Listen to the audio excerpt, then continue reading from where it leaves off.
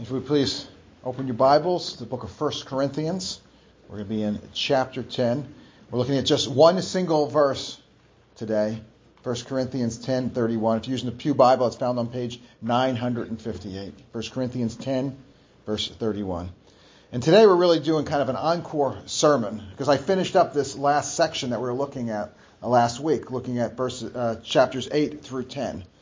So before going on to the new topic in chapter 11, I just wanted to do one more sermon because this one verse I think is important. This one verse has universal application beyond the immediate context that we looked at last week. And if you remember, we did this a couple of weeks ago when we looked at verse 13. I preached a sermon in the context, and in the following week, I preached a sermon on that one verse, verse 13, looking at the universal application that's beyond the context, beyond really the book of 1 Corinthians. So that's what we're going to be doing today. We're going to be looking at this one verse. So 1 Corinthians chapter 10, verse 31. Brothers and sisters, hear now the word of the Lord. So whether you eat or drink, or whatever you do, do all to the glory of God. Let's pray. Heavenly Father, we do all want to do everything we do to glorify you. But we need your help. We need your Holy Spirit. Father, I pray that I will glorify you in this sermon, but I need your Holy Spirit to speak through me, to give me your words. And each one of us, as we are sitting here, we want to glorify you as we are hearing the sermon preached. And Father, we pray for your Spirit to open our hearts, open our minds to hear from you. And Father, as we have an encounter with you, that we will be changed. Father, I pray that each one of us will leave here different. Each one of us will leave here loving you more like your Son, Jesus Christ. It's in his name and for his glory we pray. Amen. Well, we are a doing people. And what I mean by this is each one of us, we put a lot of focus, we put a huge emphasis on what we do, on what we accomplish. Now, this could be what we do vocationally, as a lawyer or an engineer or a doctor or a school teacher. But it's broader than this. It also includes what we do for our hobbies, what we do for recreation, what we do for service, what we do as religious activities, what we do when we travel, all the things we accomplish. And I think this is why one of the biggest idols that we have in our society is busyness. I mean, think about it. If you talk to anyone, you meet someone, you ask them how they're doing, they'll say, man, I am so busy. And I think busy is both a complaint and a brag. I'm so busy because I do so much. And again, this is one of the reasons why the fourth commandment, what we're doing now, keep holy the Sabbath, why this is so difficult for us. We have difficulty resting. We have difficulty not doing. And why are we like this? Why do we put so much emphasis on what we do? Well, first of all, I don't think our doing focus is a bad thing. God created us this way. God is a doing God, and God is a God of action. God is a God of work, a God of accomplishment. And we are made in his image. We reflect this aspect of God. See, rocks and hills and fields and streams and trees, they just are. They don't do. But we are doing creatures. We are working creatures. And before the fall, man was created to work. God gave Adam the task of working, of keeping the garden. And before the fall, work was joyous. It was productive. It was fulfilling. It was invigorating. And after the fall, we still work. We still need to work. We still need to do. But instead of being productive, our work is often futile. It's often so much effort is needed for so little result. Instead of being joyful, our work is laborious. It's monotonous. Instead of being fulfilling, it's frustrating, it's discouraging, it's draining. And this one verse that we're looking at today, this verse has incredible power. And I don't think it's an overstatement. And you may think I'm crazy, but hear me out. I don't think it's an overstatement to say that this one verse, if we truly embrace it, if we truly apply it, it actually has the power to undo the effects of the fall in our work. That's what I said. It actually has the power to undo the effects of the fall in our work. And this is why I didn't want to just race through it. This is why I wanted to stop. I wanted to savor this verse. This verse can undo the effects of the fall on our work. And I know you may be skeptical. Let me explain what I'm talking about. Jesus at his first coming, his death and his resurrection broke the power of sin and death caused by our sin, caused by the fall. And Jesus ushered in a new kingdom, the kingdom of God. John the Baptist prepared the way with the words. He said, "Repent, for the kingdom of heaven is at hand," in Matthew 3:2.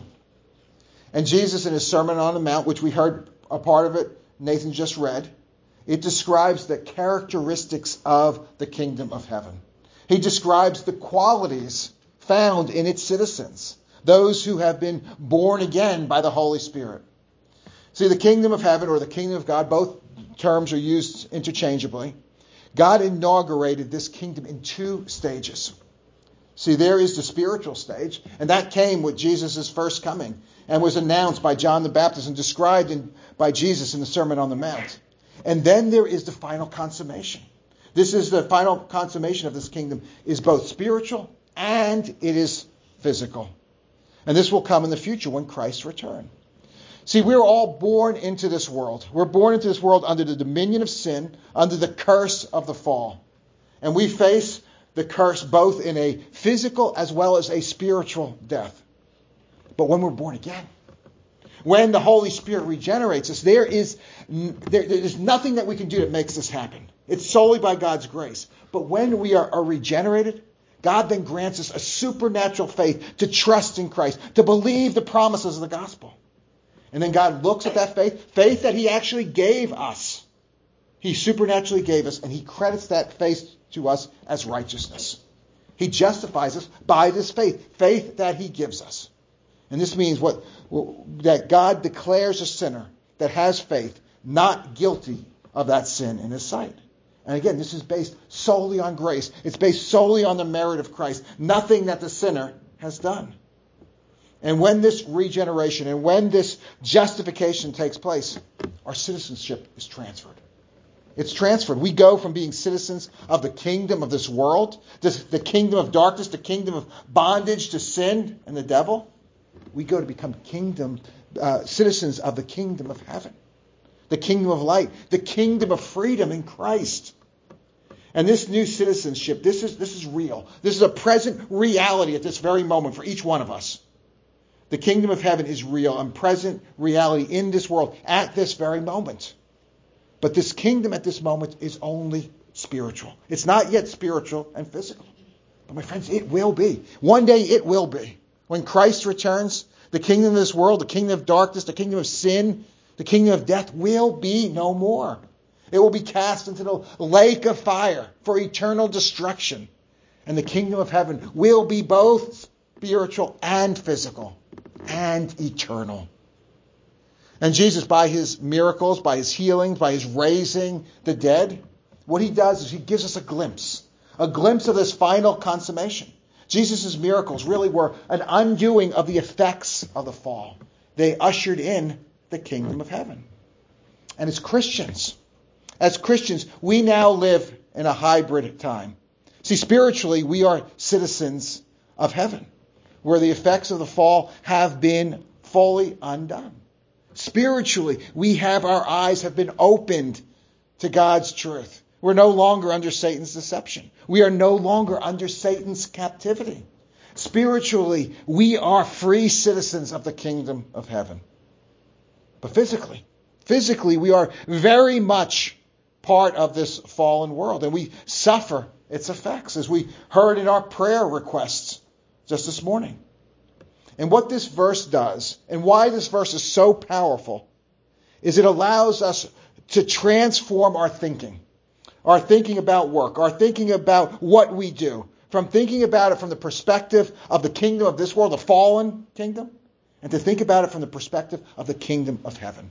That's the power of this verse.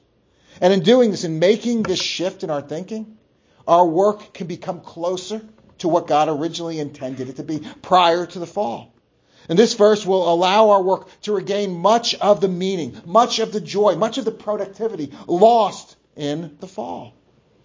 And by understanding and applying the command of this verse to do all for the glory of God, what we will do is we'll experience an immediate and a radical transformation in the value and in the productivity of our work. in the joy that we experience in doing our work, and in the ultimate significance and the impact that we find from our work. And by work, I'm not just talking about our vocational work. I'm talking about every single thing that we do. This verse says, do all for the glory of God. So the scope of this command and the scope of the transformation is all that we do. Again, if we can truly get our minds around this verse, the practical, the tangible results we experience every day would be nothing short of revolutionary. So again, let's look at this command. 1 Corinthians 10:31. So whether you eat or drink or whatever you do all to the glory of God.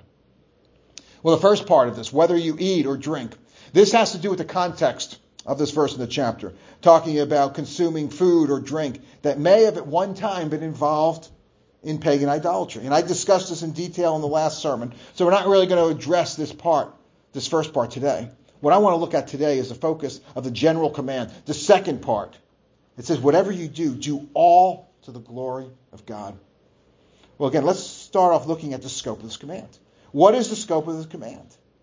It's whatever you do. It's all that you do. It includes every single thing that we do. Just think about that for a second. Everything we do. It's not just every religious thing we do. It's not saying pray to the glory of God, sing to the glory of God, go to church to the glory of God. It's much broader. It includes everything. We are to pray to the glory of God, of course. We are to engage in our vocational work to the glory of God. We are to engage in our hobbies to the glory of God. We are to brush our teeth to the glory of God. We are to change diapers to the glory of God. We are to do our taxes to the glory of God. Some people, I was talking about doing taxes. Some people, that's not something we enjoy doing. But even that we're to do to the glory of God. And at first, this may seem absurd. It may seem even impossible. It may seem daunting. It seems like an incredibly suffocating burden of which we can never escape. You mean I have to sleep to the glory of God? I have to relax to the glory of God? I have to watch TV to the glory of God? Yes. Yes. And yes, this seems daunting. But the reality is, it's a glorious privilege. And what it does is it infuses in even the most mundane task with a nobility, with an honor. When I was in middle school, the father of one of my classmates was a World War II veteran. And to my knowledge, this man didn't fight any great battles. He wasn't special forces. He wasn't a commando. What he did is he simply drove a Jeep.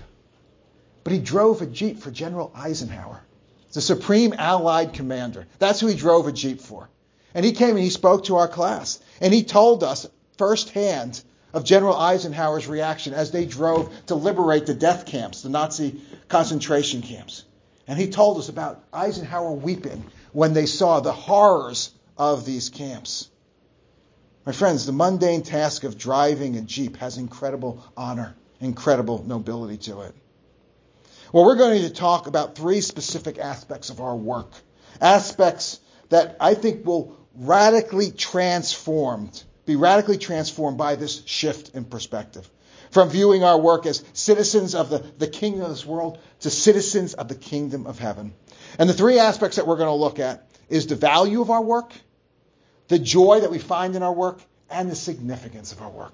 So the value of our work, the joy of our work, and the significance of our work.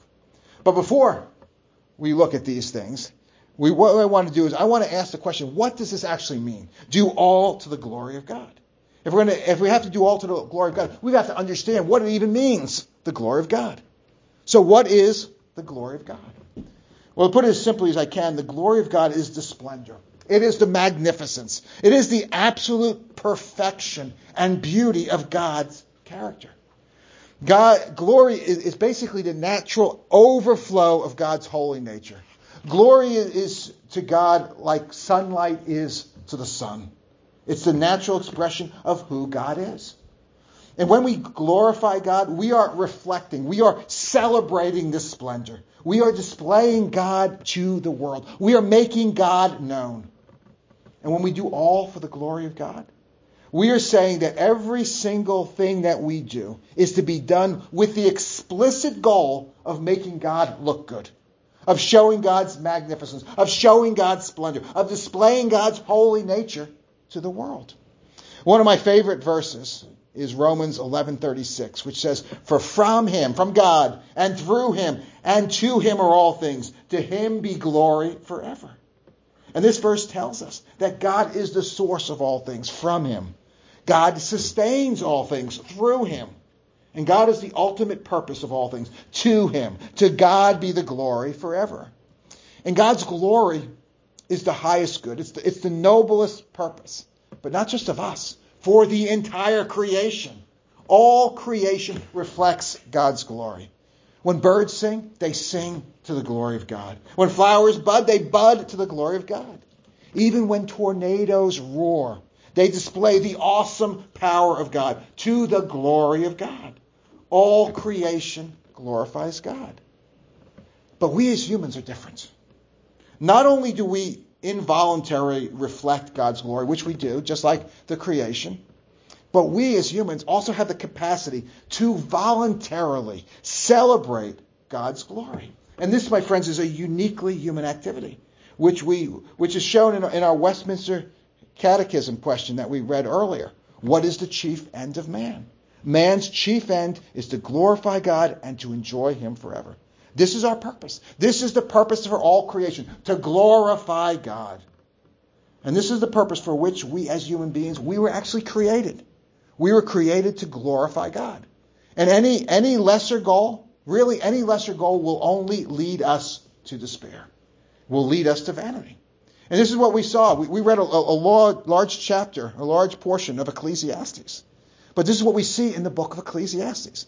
See, the book of Ecclesiastes is an attempt to find meaning and satisfaction under the sun. And what that means under the sun is apart from God, in this world only. And the conclusion is that all attempts to find meaning apart from God are chasing after the wind, is vanity, is useless. Ecclesiastes was written by a man who was on the top, a man who had everything. From a human perspective, achieved everything that this world has to offer. Many believe that this author of Ecclesiastes was Solomon, King Solomon, the wisest man ever to live. Probably the richest, most powerful king at the time. And certainly from a human perspective, the most powerful king Israel, God's people, has ever had. But despite all his wisdom, despite all his accomplishments, despite all his wealth and sensual pleasures, the man had 700 concubines. He realized that it was all meaningless, all vanity. This man had no restraints. He could do whatever he wanted, whatever his eyes set upon, he could do. He was the best of the best. He had whatever he wanted, and at the end, it was all meaningless. Now, most of us, 99.9% of us, never reach this level. We don't accomplish all we wish. Rather, what we do is we are limited. We are limited by our circumstances. We are limited by our own natural ability. So instead of despair of vain success that we see in Ecclesiastes, we face the frustrations of our natural limitations. This too, our limitations lead to meaningless in our struggles as well. But all of this changes. All of this changes when we seek to look at the world from the perspective of under the sun, from the perspective of the kingdom of this fallen world. And we start to look at it with the eyes of faith. We look at it, the world, as citizens not of the kingdom of this world, but of the kingdom of heaven. We define reality not with respect to ourselves, with respect to our limited experience, but with respect to God. For from him and through him and to him are all things. So let's now look at these three specific aspects of our work that are radically transformed by this shift in perspective. From viewing ourselves as citizens of this kingdom to citizens of the kingdom of God. And the three aspects, as I mentioned, are the value of our work, the joy we find in our work, and the significance of our work. So let's start at the value of our work. How do we normally define value? How do we value our work? Well, oftentimes what we do is we look at how much we get paid. If we get paid a lot, it must be value. If we get paid a little, it must not be valuable. This is the way we measure our labor. But is this really the best measure? I remember when I was a kid, my dad would come up to me and my two brothers and say, what do you guys want to be when we grow up? And we didn't know what we wanted to be when we grew up. And we would all say the same thing. So, I don't care what I do, I just want to make a lot of money. And my dad said, well, then sell drugs. Be a mafia hitman. You make a lot of money. There's a lot of other shady things. And my dad said something that was really wise. He said, making a lot of money is not that hard if that's all you want to do. And that's true. Making a lot of money is not that hard if that's your only goal. You can do it. And there are a lot of ways to make money, and many are not illegal, like selling drugs or being a mafia hitman, but just equally is morally reprehensible. Abortion doctors make a lot of money. But even that aside from what we do for our job and our vocation is really only one small part of what we do. How do we measure the value of our hobbies? How do we measure the value of raising a family, helping a neighbor, speaking with a friend, taking a nice walk with our spouse? But if we do all to the glory of God, the value of our work is not influenced by the value assigned by the market or assigned by the opinions of others. The value is the value that is assigned by God himself. And work done to the glory of God has infinite value because it's done to an infinite God, for an infinite God who has infinite value. And this fact, I think, gives us freedom. It gives us freedom to do simple, obscure acts noticed by no one other than God. And to know that they have just as much value, perhaps even more value, than these big acts that are noticed by everyone, applauded by many. See, in our gospel reading today from the Sermon on the Mount, Jesus' instructions that he gives here to the citizens of the kingdom of heaven. Jesus says, "Beware of practicing your righteousness before other people in order to be seen by them, for they have no reward from your Father who is in heaven. But when you give to the needy, do not let your left hand know what your right hand is doing, so that your giving may be done in secret, and your Father who sees in secret will reward you." See, that's the way we are to be. The value of our action comes not from the opinion of man, not from the applause of man, but from the opinion of God. And anything done simply to be seen, to be recognized, really has no spiritual value, no eternal value. But anything done for the glory of God, this has infinite value in God's sight. So that's our first perspective. Next, I want to look at the joy that we receive from our work. St. Augustine famously said in his book, The Confessions, that God made us for himself, and our hearts are restless until they find their rest in him. See, we're created to glorify God. And God, and we can only be truly satisfied when we are working towards this purpose for which we are created. And sadly, what we do is the fall has distorted this purpose. Instead of seeing our purpose to glorify God, we see it to glorify ourselves. And what this has done is this has robbed us of the joy, and it's filled us with misery. See, if we focus on God, we will have joy. If we focus on ourselves, we will have misery. Our catechism, I think, recognizes that our duty to glorify God naturally brings about joy. The second part of this is, and enjoy him forever. See, there's one chief end here. It doesn't say what are the two chief ends. It says what is the singular chief end of man. And our chief end is to glorify God. And the natural, inescapable result of truly glorifying God is that we will enjoy him while we're glorifying him. And my friends, this is our eternal destiny. We will forever glorify God, and we will forever enjoy his awesome, magnificent, almighty God. So whatever we do for the glory of God, no matter how obscure, no matter how ignored, no matter how despised by the elites of this world, if it is done for the glory of God, it will bring us perfect peace and perfect joy and contentment.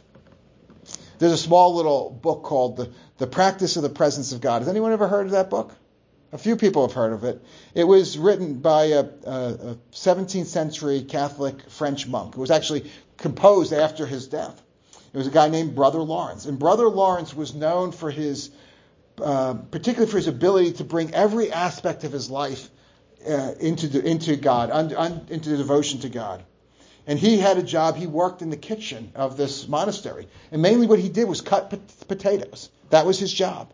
And he was able to basically glorify God while cutting potatoes. He did it to the glory of God. He was filled with perfect joy. He said that it was as if he was worshiping in a cathedral, singing songs to God. That's what he felt like while he was cutting potatoes to God's glory. And really, this is, I think, this exemplifies, this obscure French monk exemplifies what this verse is telling us to do. To be filled with this perfect joy that we have when we do everything for the glory of God. And when we do all for the glory of God, we are set free. Set free from the anxiety, set free from the frustration of this fallen world. And we are filled with a perfect joy that we have of the kingdom of heaven. So when we do all for the glory of God, the value of our work is infinite, and the joy we receive in this work is perfect. The last aspect of our work I want to look at is the significance of our work. When we do all for the glory of God, we find that the significance of our work is eternal. See, the truth is this world is temporary. Everything that we build, everything that we earn, everything that we acquire in this world will one day fade away. Again, Jesus' words from our gospel reading. He says, do not lay up for yourselves treasures on earth, where moth and rust destroy, and where thieves break in and steal. But lay up for yourselves treasures in heaven, where neither moth nor rust destroy, where thieves do not break in and steal. For where your treasure is, there your heart will be also. See, this world is temporary. It's passing away. But sadly, we invest so much time, so much energy, so much emotion into basically building castles of sand, only for the tide to come in and completely wash away all of our endeavors. And I think it's this temporary aspect of our labor that was most distressful to the author of Ecclesiastes. He says in Ecclesiastes chapter 1, what does a man gain by all the toil at which he toils under the sun? A generation goes and a generation comes, but the earth remains forever. The sun rises and the sun goes down and hastens to the place where it rises. The wind blows to the south and it goes around to the north. Around and around goes the wind, and on its circuit the wind returns. All streams run to the sea, but the sea is not full. To the place where the streams flow, there they flow again. In his conclusion, all things are full of weariness. Weariness. The author despairs in the lack of significance of all his labor under the sun in the kingdom of this world. It's all meaningless. It's all full of weariness. And I think it's this aspect of ultimate significance from which there is no escape in this world. See, as far as the value of our work, we can look only to the value placed on it by this fallen world for this short life. And we can have an attitude that, he who dies with the most toys wins. And this delusion can satisfy us for a short time. We can even find temporary and sensual pleasure in this world. Certainly not the same perfect, sinless joy that only God can provide. But for a time, this pleasure can give us some satisfaction. But there's no getting around. There's no getting around the futility, the despair that is a necessary component of life under the sun, of a life centered solely on ourselves and devoid of the divine. And I'm always amazed at how God always works out our Sunday school lessons and our sermons and our songs. And those of you who were here for Sunday school saw Dr. R.C. Sproul saying, basically, if there is no God, the only option really is suicide. He was saying that there is no purpose, there is no meaning in life apart from God. And that's what the author of Ecclesiastes found. And that's what so many in our world today, the emptiness. Jack shared with us that the second most highest cause of death for young adults is suicide. And think about it, 18% of people in their 20s commit suicide. It's because of the despair that comes from trying to live in a life without a God. But when we do all things for the glory of God, we're raised beyond the limitations of this fallen world. Our minds are transformed from the kingdom of this world to the kingdom of heaven. We are then enabled to escape the vanity of vanities. All is vanity of life under the sun. And the significance of our work goes from the futility of the temporary and the passing impact to an eternal impact that we have when we are doing all for the glory of God. There is an eternal impact. And the most encouraging aspect I find of this command to do all for the glory of God, is that every single Christian, no matter our natural abilities, no matter our skills, our gifting, how long we've been walking with the Lord, no matter how much or how little scripture we have memorized, each one of us is fully capable of following this command. Each one of us has the ability to shift our thinking to kingdom thinking. Each one of us at this very moment can resolve to do everything for the glory of God. And we will immediately see a change. We will immediately be free from the lack of self-worth that comes with the worldly comparisons of our actions and our abilities, to see that there is infinite value in those things that are done for the glory of God. And each one of us can at this very moment resolve to do everything for the glory of God. And likewise, we will see an immediate change in our attitude toward our earthly labor. We will be free from the frustration, from the monotony, from the drudgery of even the most routine and humble tasks. And when our work is done for the glory of God, we will experience the perfect joy, the perfect contentment of the Lord in that work. Even if we are cutting potatoes or changing diapers to the glory of God, we will find perfect joy in that. My friends, each one of us at this very moment can resolve to do everything for the glory of God. And then we will see the eternal significance of everything we do. We will see that the eternal opportunities that exist all around us every single day. We will no longer look to what is profitable for this moment, but we will recognize, we will rejoice about the impact that we can have on souls, an eternal impact on both their path that God gives to us today, both today and for all eternity. So brothers and sisters, whether we eat or whether we drink, we should do all to the glory of God. Let us pray. Heavenly Father, we do want to glorify you. We want to do all to the glory. And I pray, Father, that you will change our hearts, change our minds as we look at all of our labor. Not to see anything as mundane as beneath us, but to see that even the most simple task, even giving a glass of water in your name, is going to have infinite value. Bring us infinite joy and have infinite significance. So, Father, I pray, Lord, that you will give each one of us that change in attitude, that change in heart, that we will look at everything we will do for the glory of God. We pray in Jesus' name. Amen.